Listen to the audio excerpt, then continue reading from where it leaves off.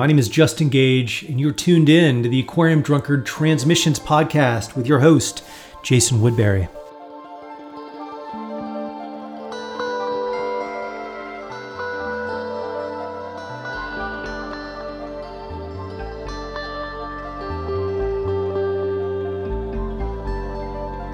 Hey, glad to have you tuned into Transmissions this week. Our guest on the show today is Ben Chasney of Six Organs of Admittance. His new album is called The Veiled Sea, and it's out this week via Three Lobed Records, the always reliable Three Lobed. Six Organs can sound very different album to album. There are sort of quiet acoustic sketches on some of the stuff, or long blown-out psych epics on others.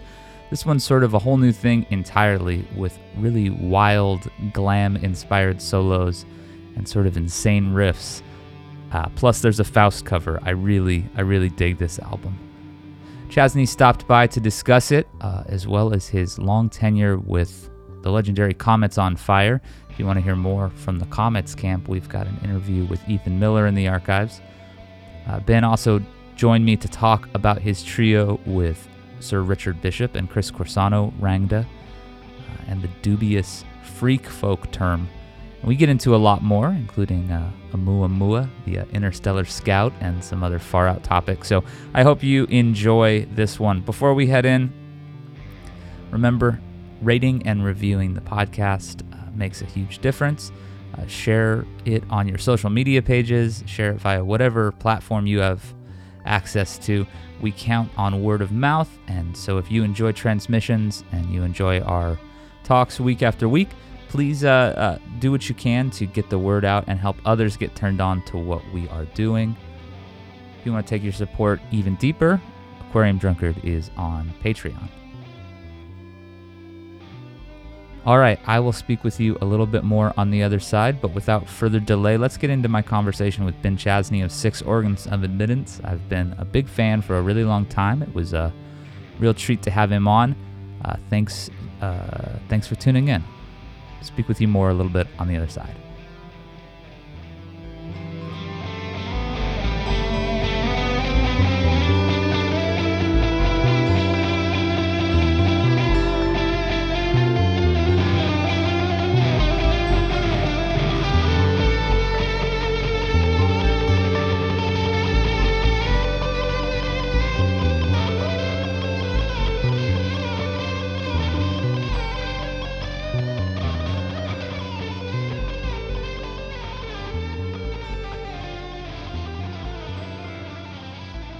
Ben, thanks so much for taking the time to join us here on the Aquarium Drunkard Transmissions podcast. It's real nice to have you here.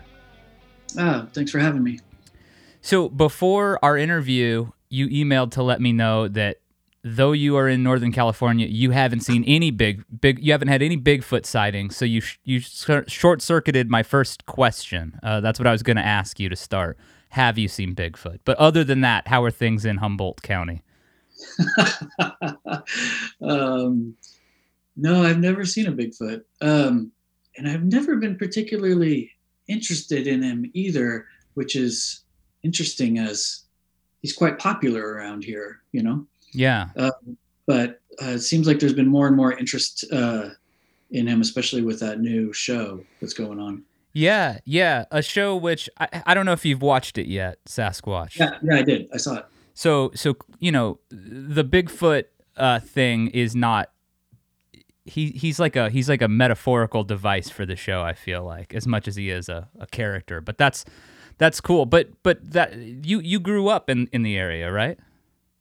I did. I grew up here, and then I left about 20 years ago. Wow. Came back. You came back just a couple years ago? Yeah, just like a year and a half ago. What brought you back after all that time living in other places? I mean, you've lived all over, but what brought you back to the area? Mostly family. My family's still here. So I kind of moved back to the town to be closer to them. Yeah. Mm-hmm. How do you like it? How do you like being back? Oh, it's nice. It's a beautiful area, you know. And then more and more friends are coming in to the area, and that's pretty cool. So Yeah, well, mostly it's nice to be close to my family. Yeah. I don't really go out into the towns or anything. I just stay at my house and hang out with the family and things. I mean, the idea was that I would be here and then just go on tour, but that has obviously not happened at all. So, well, right. Did you feel like it was a good place to ride out the pandemic or the weird year? Yeah, for sure. I mean, the population's pretty small here, and there's so much countryside, and we've taken quite a few trips to the beach, which is only like 5-minute drive from here, and it's been pretty mellow. Yeah, that's great. That's great. So the new record, were you working on The Veiled Sea at home during the pandemic, or was it more or less wrapped up before things got strange? It was probably 60 or 70% done, and then I finished it up last year. So yeah. I mean, you've got, there's this record, there's a new Bums record, your group with Donovan Quinn. Was that also done over the course of the year? No, that's been done for a while. It's that the New Bums record just took us a while to finally wrap up, basically, and we just kind of did some final mixing on it. We were trying to get it done before a tour that we did in November of 2019. We did a living room tour of the West Coast, and we couldn't quite get it done. And then we were just going to release it on cassette. And I thought I would just ask Drag City if they wanted to do it. And then they said, yeah, that they would do it. So that's kind of how that one ended up coming out. Are you typically the kind of artist who does a lot of remote recording and remote collaboration, i.e., you're recording stuff, sending it to friends, or friends are sending stuff to you for your records? Are you pretty comfortable working that way? Because a lot of people had to get comfortable working that way over the course of the last year in order to, do things. Was it similar for you? Donovan and I had been doing that for a bit with New Bums, so that was kind of my first experience really working like that in collaboration. When I did the August Born record with Hiroyuki back in 2001 or 2002, I didn't really have a setup where I could record. And I would go to a friend's studio and we would just record over the top of each other on a CDR and send it. So there was no mixing to do at the end of it. It was really primitive. So when we were done with the record, we're just like, all right, it's done. Yeah. Just get them out. There's no mixing. And that's how that record was done. So I've kind of had a bit more unorthodox ways of recording long distance in the past. So with The Veiled Sea, was this stuff that you did in your home? This is all home studio stuff? Yeah, it was.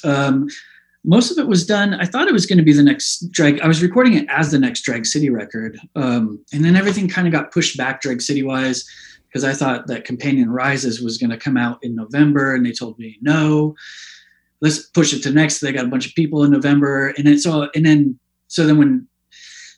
Companion Rises got moved to 2020, and then when Corey asked if I had anything, then I thought, oh well, yeah, actually I have half of a record already recorded, so I'll just finish this up for you, Corey. Cool.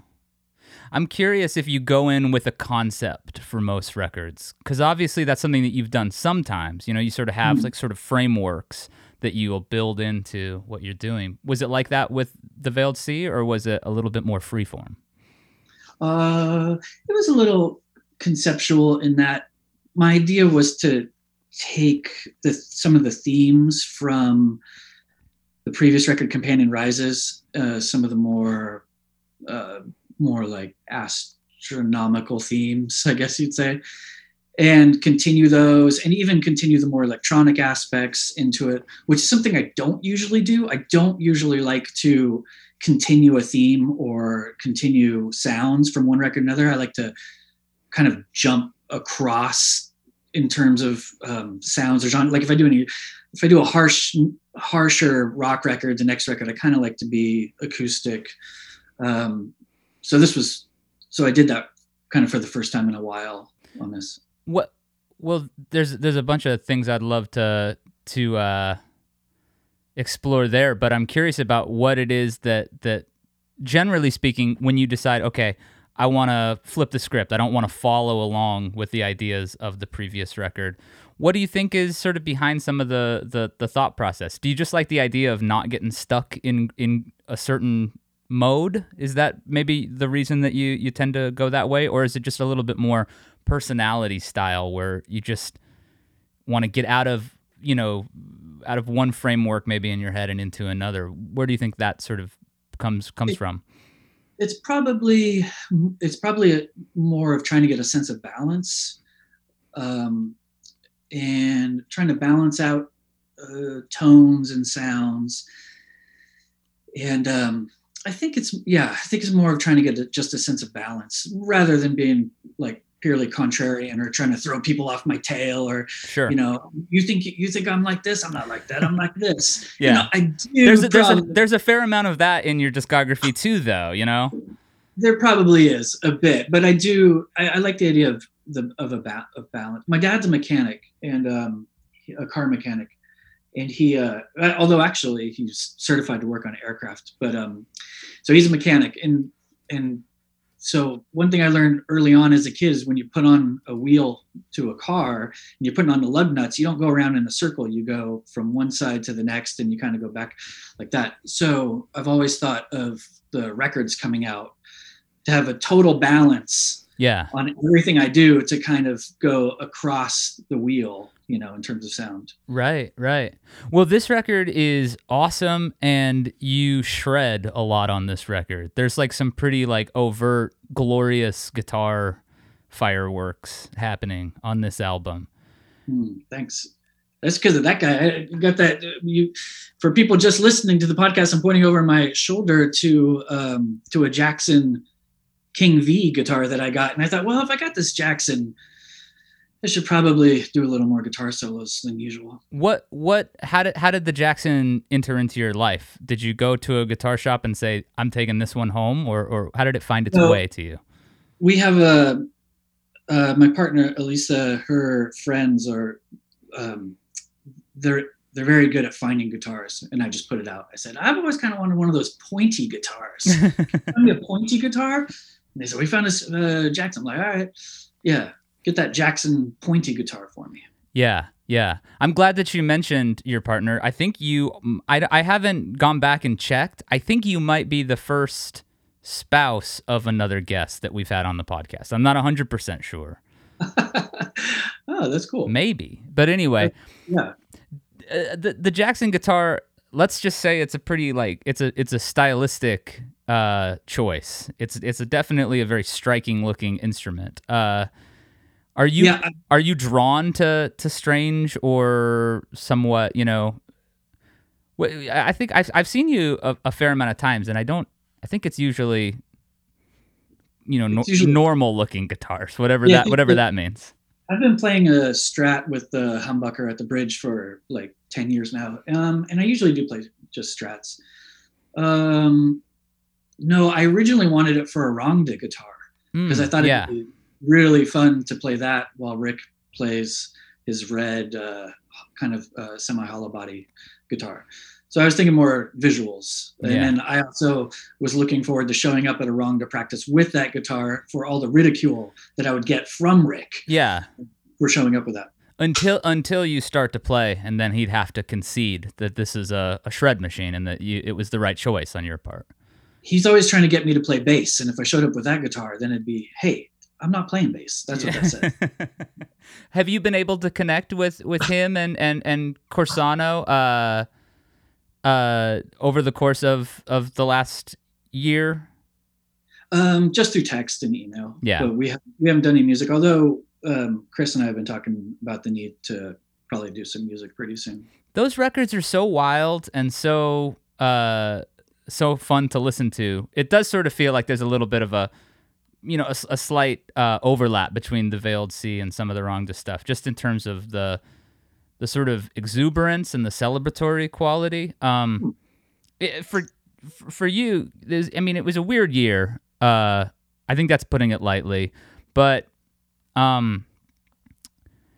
it's interesting to see what kind of stuff people have come up with during this last strange stretch of time where a lot of people were working at home and a lot of people, I think, felt completely free to shake up their routine and to throw off any sort of assumptions, that somebody might have about their work.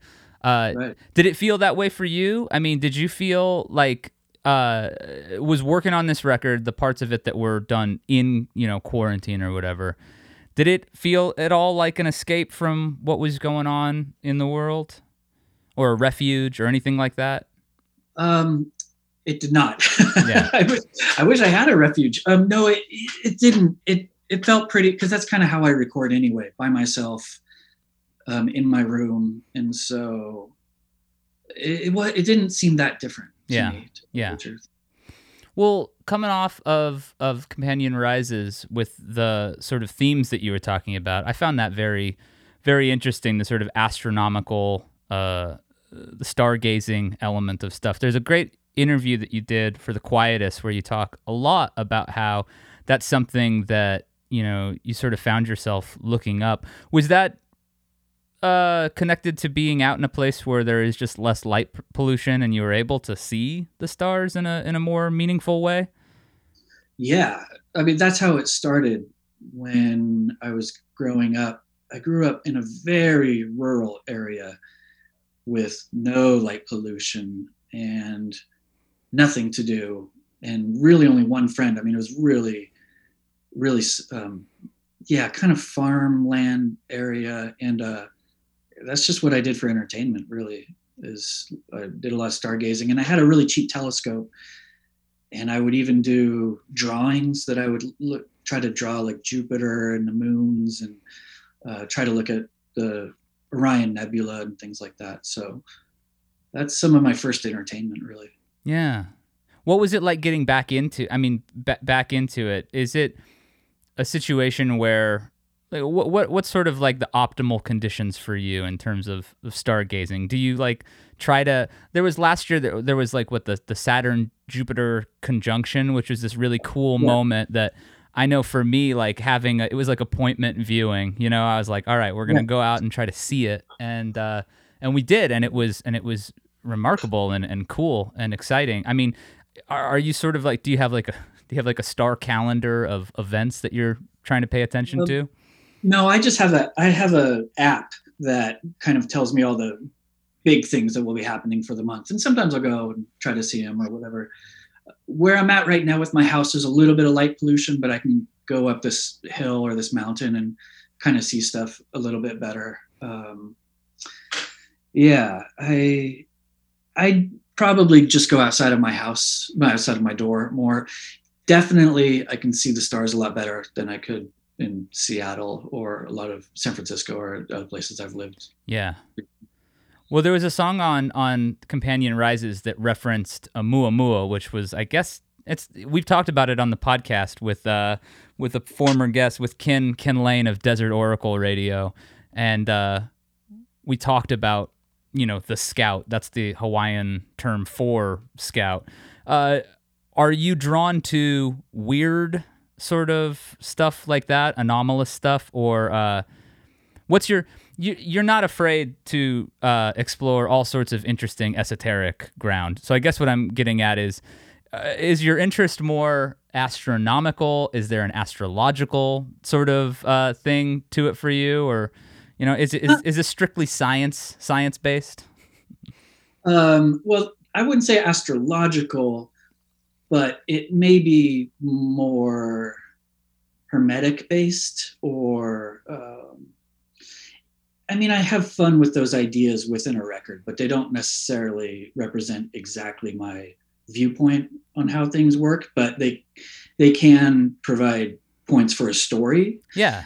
And I was kind of working with that. The Oumuamua, like, it was a funny idea that some people thought it was a spacecraft. And then I was kind of riffing off of the Simpsons idea, like about, welcoming our overlords. So the idea was that I would write a song in case this was an alien spaceship. Yeah. That, well, it's just a funny song. But if it really was, then I would say, well, I wrote a song for you, so don't get mad at me. You mean in case if they were showing up to like, wipe us out or whatever, you wanted to be one of the humans that they said, okay, this guy can stay because he wrote a good tune, right. A good tune for us. Exactly. But of course, I mean, this is a joke as well. Yeah. I'm not really serious. Taking from, welcoming our overlords. So yeah. No, that's awesome. That's awesome. I think that like that idea of having esoteric and conceptual frameworks to pull from for records is, it sounds like you've got, at least from the outside, it seems like a fairly idyllic situation where you've got, a nice place to be and, books and pointy guitars and stuff. So what else is there? Books and pointy guitars. I mean, that's, you got it all, but does it feel like on the sort of creative writing side of the records that it's fun to draw from that stuff, occult stuff and science fiction frameworks and all those other things, just as a way of exploring ideas that maybe it would be harder to get to, without utilizing that kind of far out language or far out terminology or even just the ideas?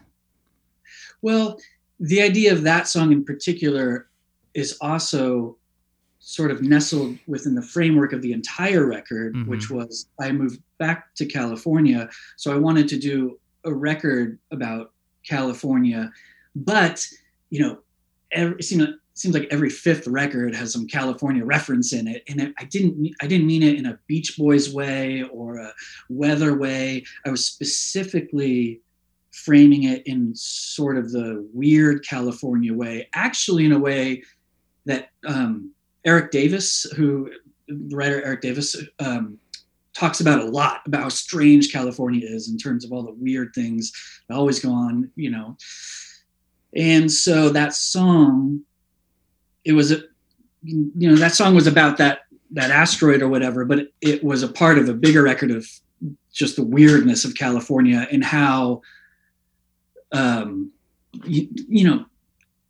sort of like UFO cults and all of that fun stuff. Well, not fun when they all commit suicide, but you know what I'm saying. Yeah. The weirdness of California. And so it was a part of that. Yeah. It was a part of that. So, and that song was actually written from the point of view, not of me, but I tried to write it from the point of view of a UFO cult. Yeah. So I tried to write the chorus as if that's how a UFO cult would write it. Not that I'm a part of UFO cult, but again, it's a story. Sure. Yeah. No, we had I did an interview with Eric Davis about his great book High Weirdness, which is fantastic. I'm in the middle of listening to the audiobook for like a second time. I just decided I'm just gonna keep like feeding that information into my brain, because at least for me, hearing those stories, thinking about that history, the countercultural history, I'm always surprised when it comes out. You know what I mean? You input it, and then what comes out sometimes in, either interviews or writing or anything, it's like you can be really surprised by some of that stuff. But it is fascinating, and the place, California, has this rich tapestry of strangeness and weirdo ideas and out there is like baked into the place. Did you have a sense of that growing up there? I don't think I had a sense of it while I was growing up, but it wasn't until I moved away and I was looking back on California. And when I was doing the Companion Rises record, I hadn't read his book yet. And then after I read his book came out after I recorded it and I read his book after I recorded the record and did some promotion. And now I just reference the book. Now, instead of me trying to explain, now I can just say, "Oh, just go read High Weirdness by Eric Davis." That's the California I'm talking about. Yeah. When I was writing about a California record, it's like Eric Davis does it very, very well. Yeah, yeah. When we ran we shared the video for 101 on Aquarium Drunkard, and I think the reference was like, from the state that gave us the Integratron, Philip K. Dick and whatever, and it's like very much that thing of the place is a strange place. You've obviously worked with a lot of people who aren't afraid to explore the strange in all sorts of ways. We've already talked about Richard Bishop, and who I interviewed Richard Bishop on stage at Pickathon, and I saw that interview. Okay, so you know that it was not the easiest interview I've ever done, because he's a trickster, he's like very but that ruled, but like, I talked with him a little bit about his occult book selling and all this stuff and his antiquarian stuff. So you've got him, and then I was thinking about other folks too. Obviously David Tibet, who we had Will Oldham and Matt Sweeney. I talked with them about Superwolves, and I cut all this out of the interview because it was a complete tangent, but they started talking to me about Current 93 and just sort of like the vast universe of what he does. And I thought about how you've been involved in that, and I just wonder, do you relate to people when you're in a band with someone? Obviously it's about a lot of different factors. It's about how you guys get along on a personal level. It's about how you get on a musical level. But I wonder, do you tend to notice commonalities in terms of sort of conceptual ideas with the people that you play with? Either David Tibet or Ethan Miller or any of the folks that you have kind of had these like relationships with musically? A little bit. It's probably different with David Tibet and Rick Bishop, because I had been listening to their music for so long before I even met them or started collaborating with them. So they had already influenced my direction in certain ways, guitar style or certain interests or whatever. So is it sort of easy to lock in with what they were into once I met them and started playing music with them. And they still influence me in stuff and inspire me. I mean, David Tibet himself is such he's mad genius and so prolific and works so much. I can't believe he's either doing a book or another record, and it's always new. He's very inspiring to me. Yeah. When you start playing with somebody who you've listened to for a while, what is that like? Is it daunting? I have to imagine that you have to do you have to turn off a part of your head that's like, for lack of a better term, like the fanboy part of your head? Do you have to sort of figure out how to kick that person out of the room so that you can focus on, being like a present collaborator and facilitator of their ideas? It probably depends. Like with Rick, we were sort of friends by the time we started playing music. So yeah. I didn't really have that. With Tibet, when I started playing music with him, I was more of a fan. I was a little intimidated to start playing with the band, but just kind of got into the groove. But then, almost in the same way, the guitar player before me, Michael Cashmore, his playing was very inspiring to me, and I picked up a bunch of moves from his stuff, especially on the record of Ruiners and Blazing Star. Mm-hmm. With more classical style finger picking, it was really inspiring for my playing. So it was a little bit easier to just kind of get into the lane of what I should be doing. When you've played music as long as you have, do you find that, well, I'll put it a little bit more basic to start. I mean, do you practice a lot? Do you like run scales, do you try to learn other stuff? Or, when you talk about like stepping into a role where there's a little bit more classical involved, or obviously you're a finger picker, but what's your relationship like with the sort of woodshedding side of things at this point? Sometimes I would go a month or two without playing the guitar.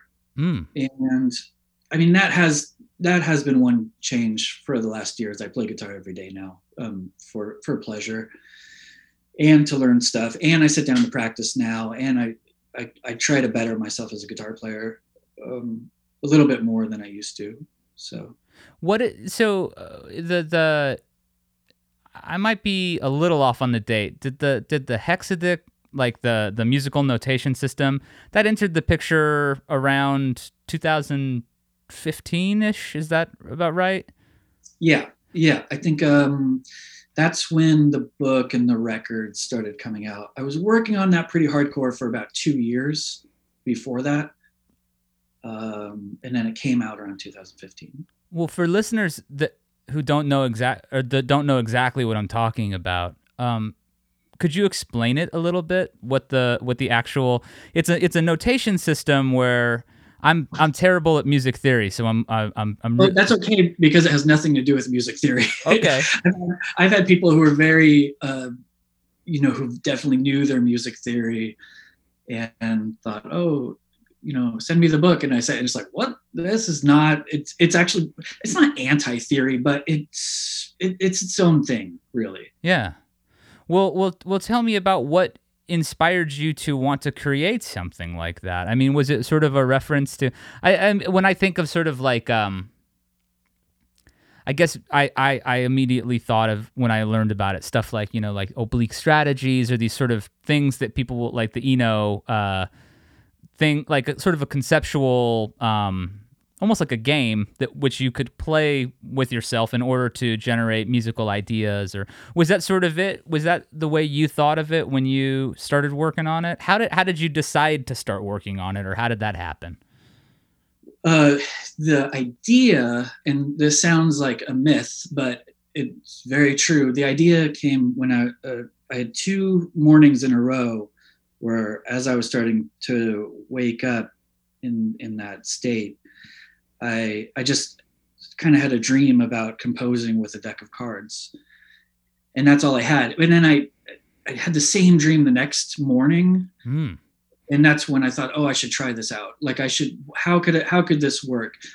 And there's also, Mozart had a game where he was, you could compose with dice. You'd have phrases. So nothing. It's that idea in particular isn't that new. But I needed to figure out how it would work and what the framework would be and whatever. So I started to experiment with different things. And the first structure I had, the first time I tried to see if it worked, first maybe I should explain what it's basically just composing with a deck of cards, but it's where each card is a specific note. Including it's very octave specific. So you will have a card in one octave, but that doesn't mean it's the same note in the next octave.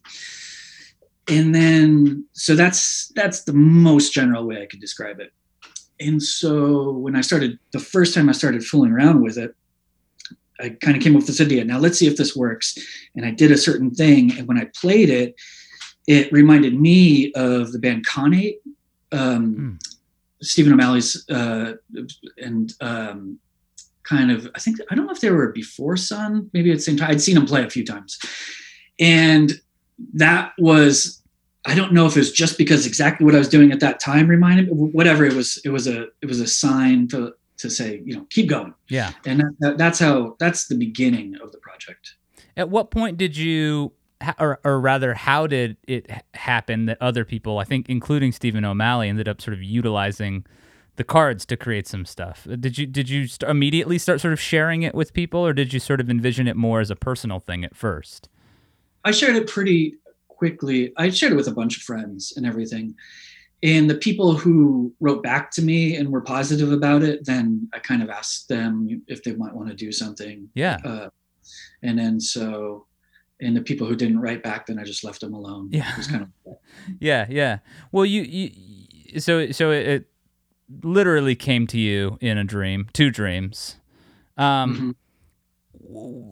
were you feeling at the time musically? Around the time that you had those dreams, were you feeling stuck at all musically, or frustrated, or have you put much thought into sort of analyzing maybe what was going through your head around that time? No, I don't remember. It was right after the first New Bums record, which I think came out in 2014. And the Six Organs record that had come out before that was the Ascent record, which was more of a rockin' record. I think I was just reading more texts that had to do with combinatorial methods, not even in music. Yeah. And so that kind of led into a lot of it. And then you made a handful of a couple records that bore the name of it, and then was Companion Rises the first record you did, kind of coming out of it? No, there was one I did. No, I did another record, the one with the bird on it. Oh, yeah, a Threshold. Yeah. It's such an awkward title for a record. Yeah, Burning the Threshold. Burning the That Threshold, which is a I great. have to get it myself. That's a great album, right? And that had a bunch of different collaborators, really, really cool people. Riley Walker, Yeah. Circa Dayu, like all these, like that. That's a fantastic record. What was the when you decided to put the deck of cards away for that one? What inspired that choice? Was it just wanted to try another approach? Yeah, sort of back to when I was saying I like to go across the wheel. The Hexatic records were so almost atonal that I wanted to get back into more of a folk type of record, something a little easier to listen to.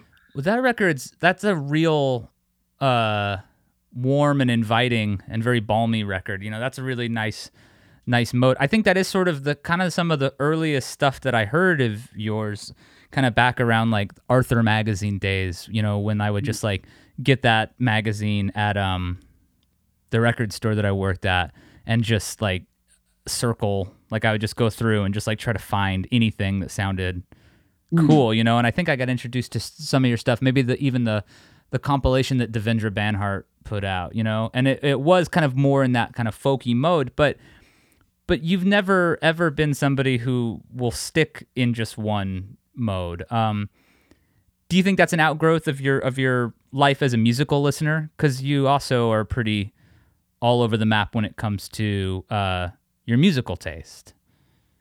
I think so. I just, I mean, it's just me. The band is just me, so it really frees me up. I'm not arguing with anybody over what stuff should sound like, and there's no sense of, well, I have to make this one thing better and better so that I get more and more people listening to me. I mean, Richard Youngs is a hero of mine, and so in terms of music, in terms of how he decides to do records, and he has an idea and he completes it, and they're always amazing records. And I sort of, I wouldn't say I model myself after him, but I'm inspired by the way that he does music. Yeah, for sure.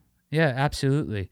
When you start digging into a record, how, you know, we talked a little bit about the conceptual frameworks and how you kind of like to employ themes and certainly, you know, specific ideas on albums. If you aren't going into them with that stuff sort of mapped out, what does the process look like in terms of sort of figuring out what a record is about? Is it just do you do a lot of demoing? Do you do a lot of improvisation? You know, what is sort of the way that a record comes together for you?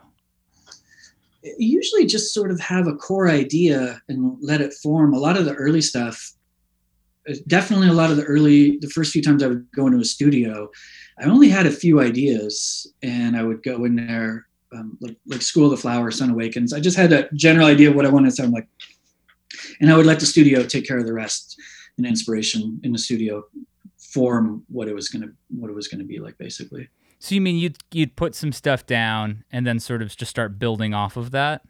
Yeah, I would only have a couple riffs or whatever and go in and let it form in the studio.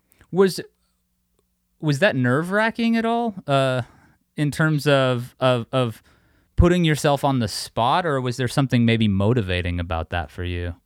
I think I was just pretty cocky, and more than anything, I thought, I could do this, whatever. And it worked for a few, you know, most of the time it worked. And then I probably started to get scared, you know, look down off the high wire and be like, this is pretty scary. I don't know if I want to do this anymore. I'm going to map some stuff out a little more.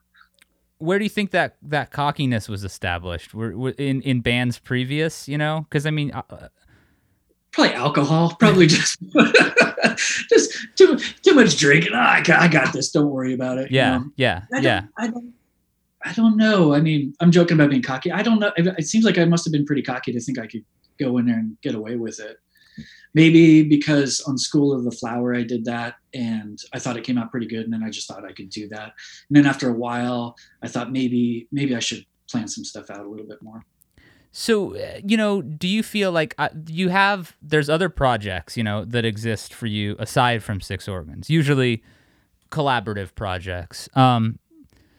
Do you ever find yourself working on stuff that you think, because Six Organs is just you, in your mind, could anything you do be a Six Organs record? Or are there things where you do something and you just think to yourself, this isn't, for whatever reason, part of the Six Organs, under the Six Organs banner, or things like that? Yeah, Six Organs definitely has its own thing. And on my computer, I have a file for Rangda demos and riffs and things and different projects. And back when I was playing with Comets, it was definitely like, oh, this is a Comets riff and this is a Six Organs. In my mind, they're always very separate. How do you know what's what? It's just intuitive? I usually sit down thinking of I'm going to I don't usually sit down and ask the heavens for some inspiration, and something's beamed into my head, and then I think, what is this for? What is God trying to tell me? I focus a little bit more, and I think, oh, maybe I should work on some Rangda stuff, and then I'll maybe write a riff or something in that style. Yeah. And then with Donovan and doing New Bum stuff, is it just sort of more traditional song based stuff where you're just like, okay, this is definitely where this one's going? Yeah, New Bums is really easy because it's mostly me going through Donovan's songs. Yeah. And then me being like, all right, I'll take this one, I'll take this one, and I'll take this one. All right, thank you. And then I'll write one or two songs for the project. That's kind of what it's about. Yeah. The bio for the New Bums album says something like the return of the duo that no one asked for, or something. And I found that there is a really like there's a charm and a humor to the New Bum stuff that I really, really appreciate. And I like that the two of you seem so in a kind of, it seems like it's a pretty natural collaboration. How did you guys first start working together? Well, the early stuff was because I lived next door to Donovan, basically, in San Francisco. There's technically 2 houses away from him, and we didn't really know each other very well. But I just started inviting him over to my house, and we would play in the garage and just play acoustic guitar together. And this is sort of how we became friends. Yeah. From playing music, and we'd be drinking a little bit and just getting to know each other. And that's how it started. I have those early demos. They're pretty funny. Some of them made them onto the first record. And so maybe because the band and the friendship kind of formed at the same time, it kind of has that vibe. Yeah. Well, it's a great vibe. Thinking back to some of the earliest stuff I heard of yours, obviously, aside from the Six Organ stuff, it was the Comets on Fire stuff. And there are, on The Veiled Sea, also some moments that sort of remind me of Comets, just in terms, maybe it's just because you're a lead guitarist in the Comets stuff on records. Like, you joined with Blue Cathedral, right? Is that right? I became a full-time member with Blue Cathedral, though I played a couple of the guitar solos on field recordings from the song. How did you hook up with Ethan and those guys? Ethan grew up in the same town that I grew up in, but we didn't know each other at all. He's a little younger than me. And then he moved to Santa Cruz before I moved to Santa Cruz. And then when I moved to Santa Cruz, part of the reason was because there were friends down there from my town, and he was one of them. And it was fun to hang out. And then I really liked Comets on Fire, and I wanted to be in a rock band. So I took the lazy way out, and instead of trying to form my own band, I basically forced my way into Comets on Fire. I remember I wrote a list of cool bands that had 2 guitar players, and I gave it to Ethan, and I said, all right, just take a look at this list. Just think about it. All right, you just think about it. And basically just forced my way in there. Do you remember any of the bands, cool bands with 2 guitar players on? Do you remember any of the bands on that list? I remember Crazy Horse was on it. Yeah. That's the only one I specifically remember. Crazy Horse is truly one of the greatest two guitar bands of all time. We had an interview that by the time this one airs, I'm trying to make sure that this is true in my head. By the time this one airs, that one will have already aired, so we can reference it safely. But cool. But I talked with Jim Jarmusch about Crazy Horse a bunch, and the film that he made about him, Year of the Horse, is, as far as I'm concerned, one of the greatest. It's a great rock doc in my opinion, because it's just like one seared, fried,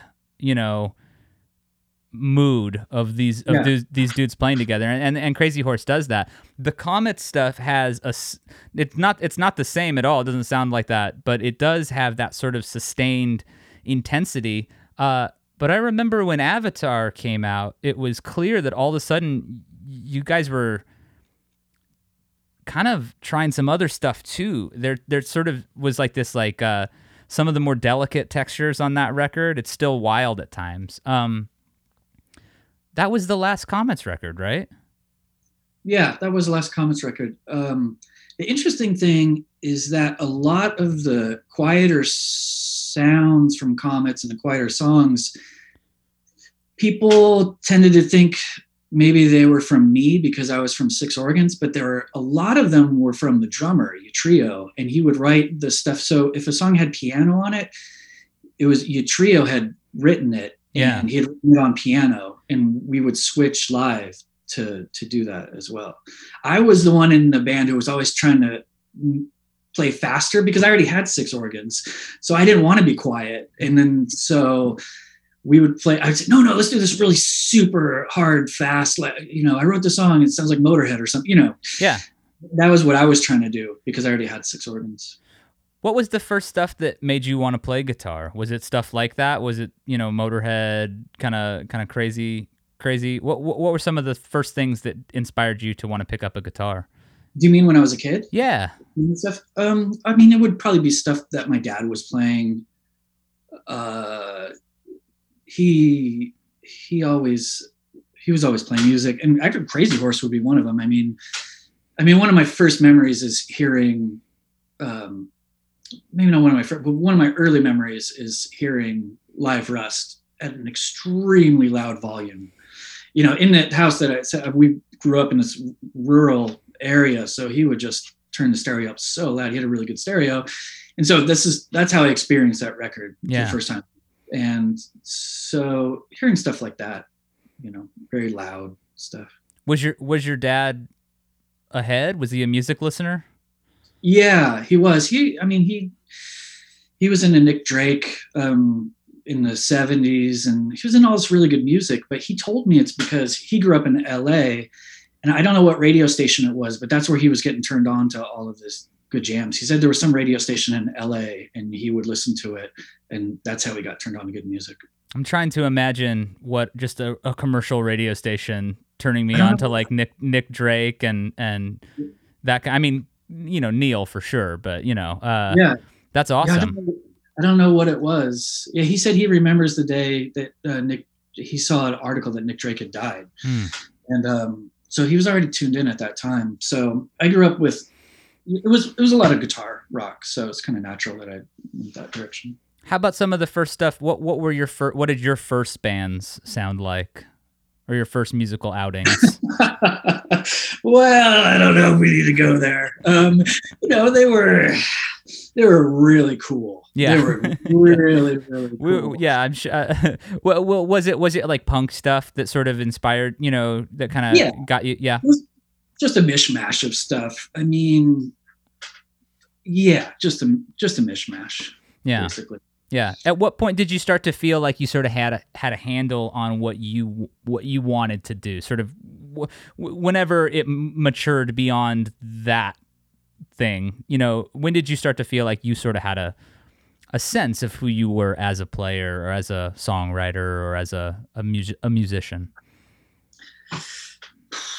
That's a really good question. I don't know if there was ever a realization or if it was just a slow, long process of evolution, Yeah. So at that point, what was the first sort of scene where was the first scene that you sort of found yourself enmeshed in? Was it Southern California? No, it was in Northern California. Okay, and, yeah.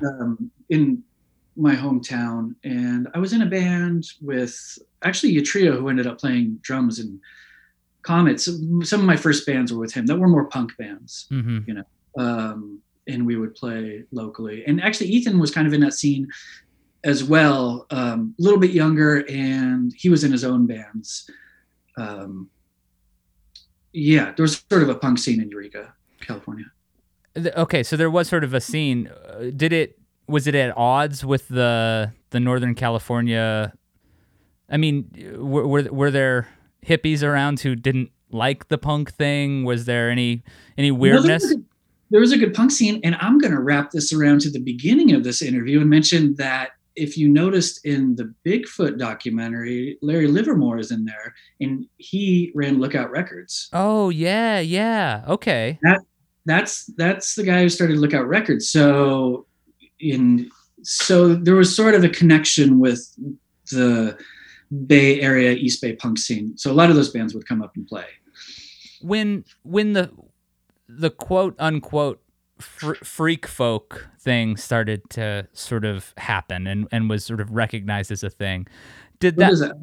You've never heard of the term freak folk?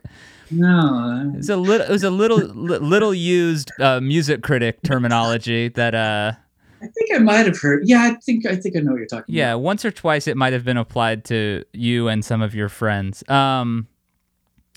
I wonder if there was any sense at that time of sort of a return to that weirdo California, or not a return rather, but did you sort of view at all what you were doing in terms of being part of that lineage of the sort of strange California counterculture thing? No, I didn't. And I mean, even that term freak folk, it's not because I don't want to be labeled anything. I never felt, first of all, I just don't, it's kind of an embarrassing title. There are a few titles for genres that are as embarrassing as freak. To me, it just doesn't sound good. Yeah. Like, black metal, that's a cool title. Oh, we're black metal. That sounds cool. That's tough. Freak, I just didn't really, and also it's a bastardization of free folk, which I did feel a part of, which is more Matt Valentine. I think Matt came up with that term, and that is supposed to represent, well, it's folk music, but it's running parallel to free jazz. It's free folk where things are open. Yeah. And that I appreciate. There were festivals like free folk festivals, and somehow that term got changed to freak folk. And so that's one reason why I didn't really like that term very much. And yeah, when I started doing Six Organs, I was more influenced by the people on the East Coast anyway. Even Matt's band Tower Recordings. I mean, there were two people, Tower Recordings and Joshua Burkett, and they were doing records that I loved so much. And I thought, well, I want to do music like this. This is what I really love this stuff. And that's, later I became friends with those guys, and I felt those people were, I felt my comrades. Yeah. So the freak folk thing kind of, I mean, in addition to it being like a strange designation that you didn't identify with,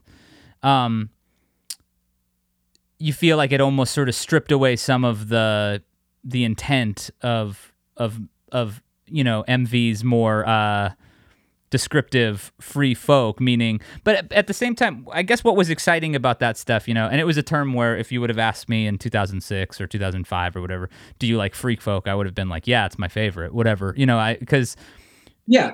And I just want to say, I'm not putting down. No, sure. And certainly people listen to Six Organs that never would have listened to it. I appreciate that. So I'm not. No, crap on the term. Genre is always that's one of the reasons why I appreciate your discography so much, because, and we've had people on the podcast and genre comes up sometimes, but I try to not get too hung up on those designations because they're also arbitrary. None of them mean anything. And they are sort of marketing terms as much as they are anything else, Right. Well, I mean, to me, there's a difference between genre and a scene. Mm-hmm. So if a genre is supposed to be somewhat of a horizon of expectation for the listener, they somewhat know what to expect from this term of the music that they're going to get. But a scene can be a bunch of people who don't necessarily share a genre, but they share common ideals or locations. That's why I feel my scene, mostly the people on the East Coast doing music. Yeah.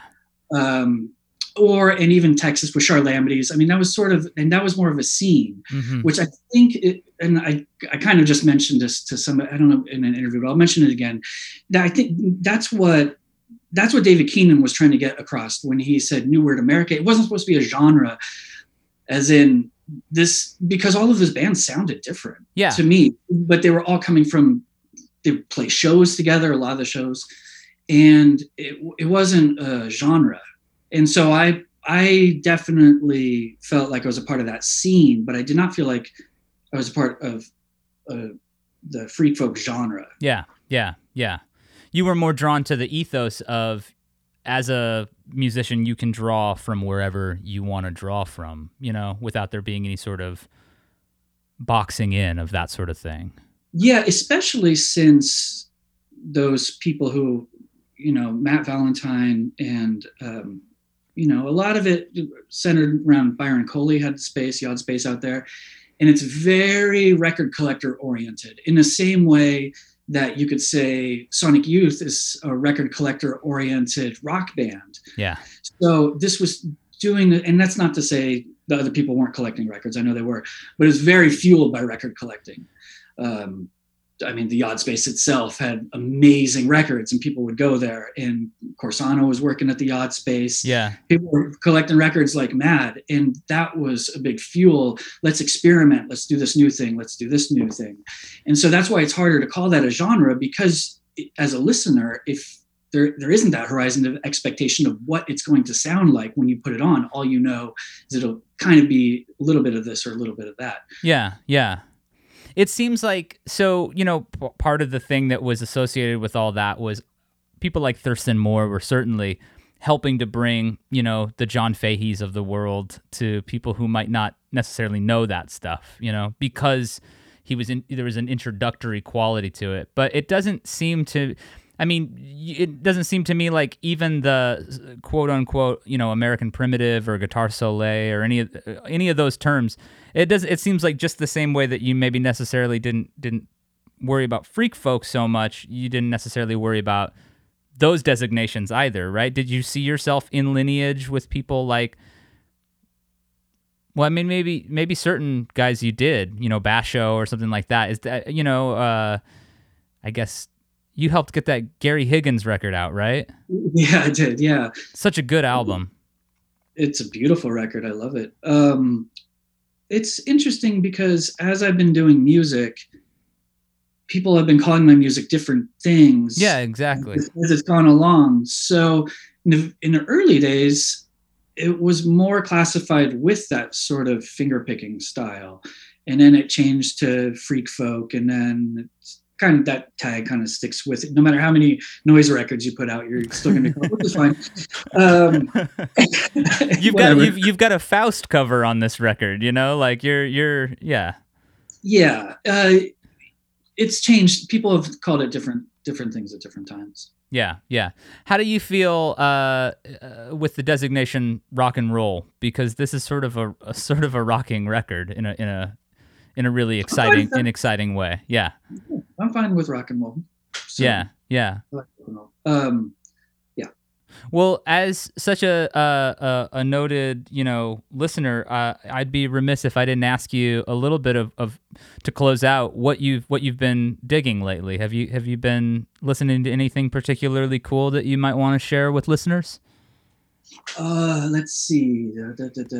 It's a dreaded question. Every time I ask somebody, and every time I'm asked, my brain just goes completely blank. So, yeah, it's the same reason why it's best to make a list of records you're looking for when you're headed to Amoeba Records before you step through those doors. Because I stepped through the doors at Amoeba and I suddenly forget everything I'm interested in. That's right. Or looking for, Yeah, you're screwed because it's just and then you just have to wander around and see what's gonna pop out or whatever, which is nice too, I guess. Yeah, exactly. Or, hopefully somebody who works there and you go up to them and be like, what are you listening to? What should I get? Yeah. It's the best thing to do. I've been listening to a lot of the Freedom to Spend, everything on Freedom to Spend that's been coming out. And I picked up that new Charmaine Lee record, which is really badass and incredible. And that's what I've mostly been listening to now. Oh, and this band Shackleton, which is more of a more English, more electronic English kind of stuff. Okay, current stuff. Yeah. He still does records. Yeah. Yeah, I'm not familiar at all. The electronic elements on the new record are also very exciting. Which is to say, I don't know that there's any direct connection, but a little bit. I've been listening to more electronic music probably the last 6 or 7 years, maybe. So yeah. Do you find that you're pretty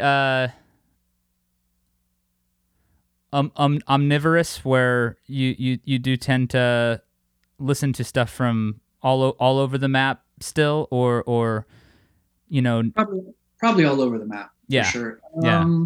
I just, like anything, I go through phases where I don't listen to anything new, and then all of a sudden I have to get a bunch of new stuff and devour it, and that's all I do. Yeah. Well, I really appreciate you taking the time to talk with me and to hang out. It's been a lot of fun.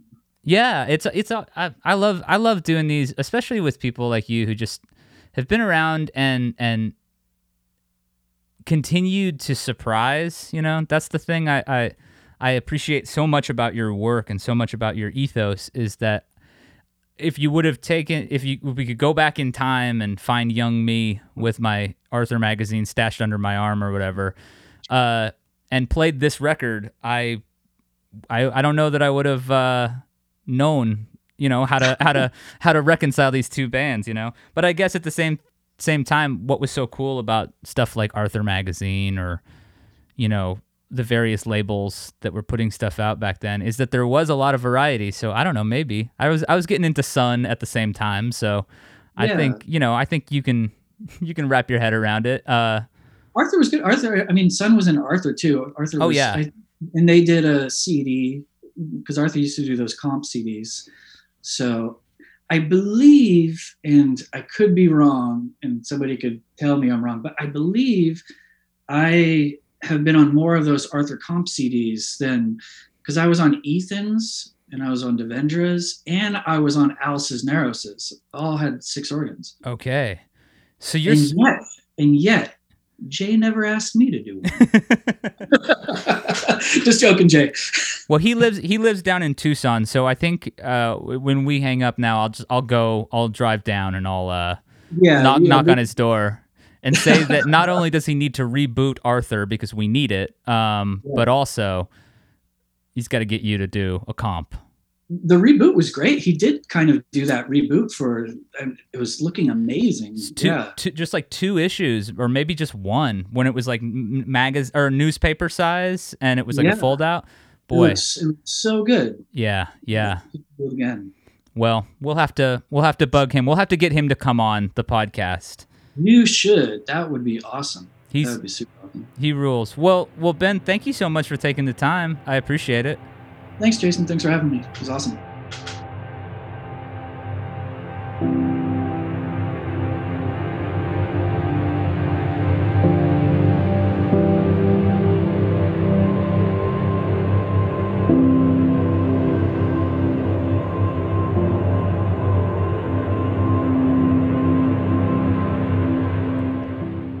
That's going to bring this episode to a close. Thanks so much for listening. I'm Jason Woodbury. I write, host, and produce Transmissions. Audio editing is by Andrew Horton. Sarah Goldstein and Jonathan Mark Walls produced visual work for the show. This week's interview was transcribed for Aquarium Drunkard by Ella Fortney. Our top of the show announcer and executive producer and Aquarium Drunkard founder is Justin Gage. Tune in every Wednesday night at 7 p.m. California time for the Aquarium Drunkard Show on Sirius XMU. Next week, On the show, we'll be joined by music maker, creative thinker, and DJ Carlos Nino. It's a really far-out conversation about music and mysticism and creativity, and I really, really enjoyed it. So stand by until then, but we will speak again soon. If you absolutely can't wait until next Wednesday, there's plenty more to hear in the archives, stuff you might have missed. So check it out at Aquarium Drunkard or wherever you get your podcasts. Scroll back there. Lots of interesting talks. Okay, stay safe until then. Speak more soon.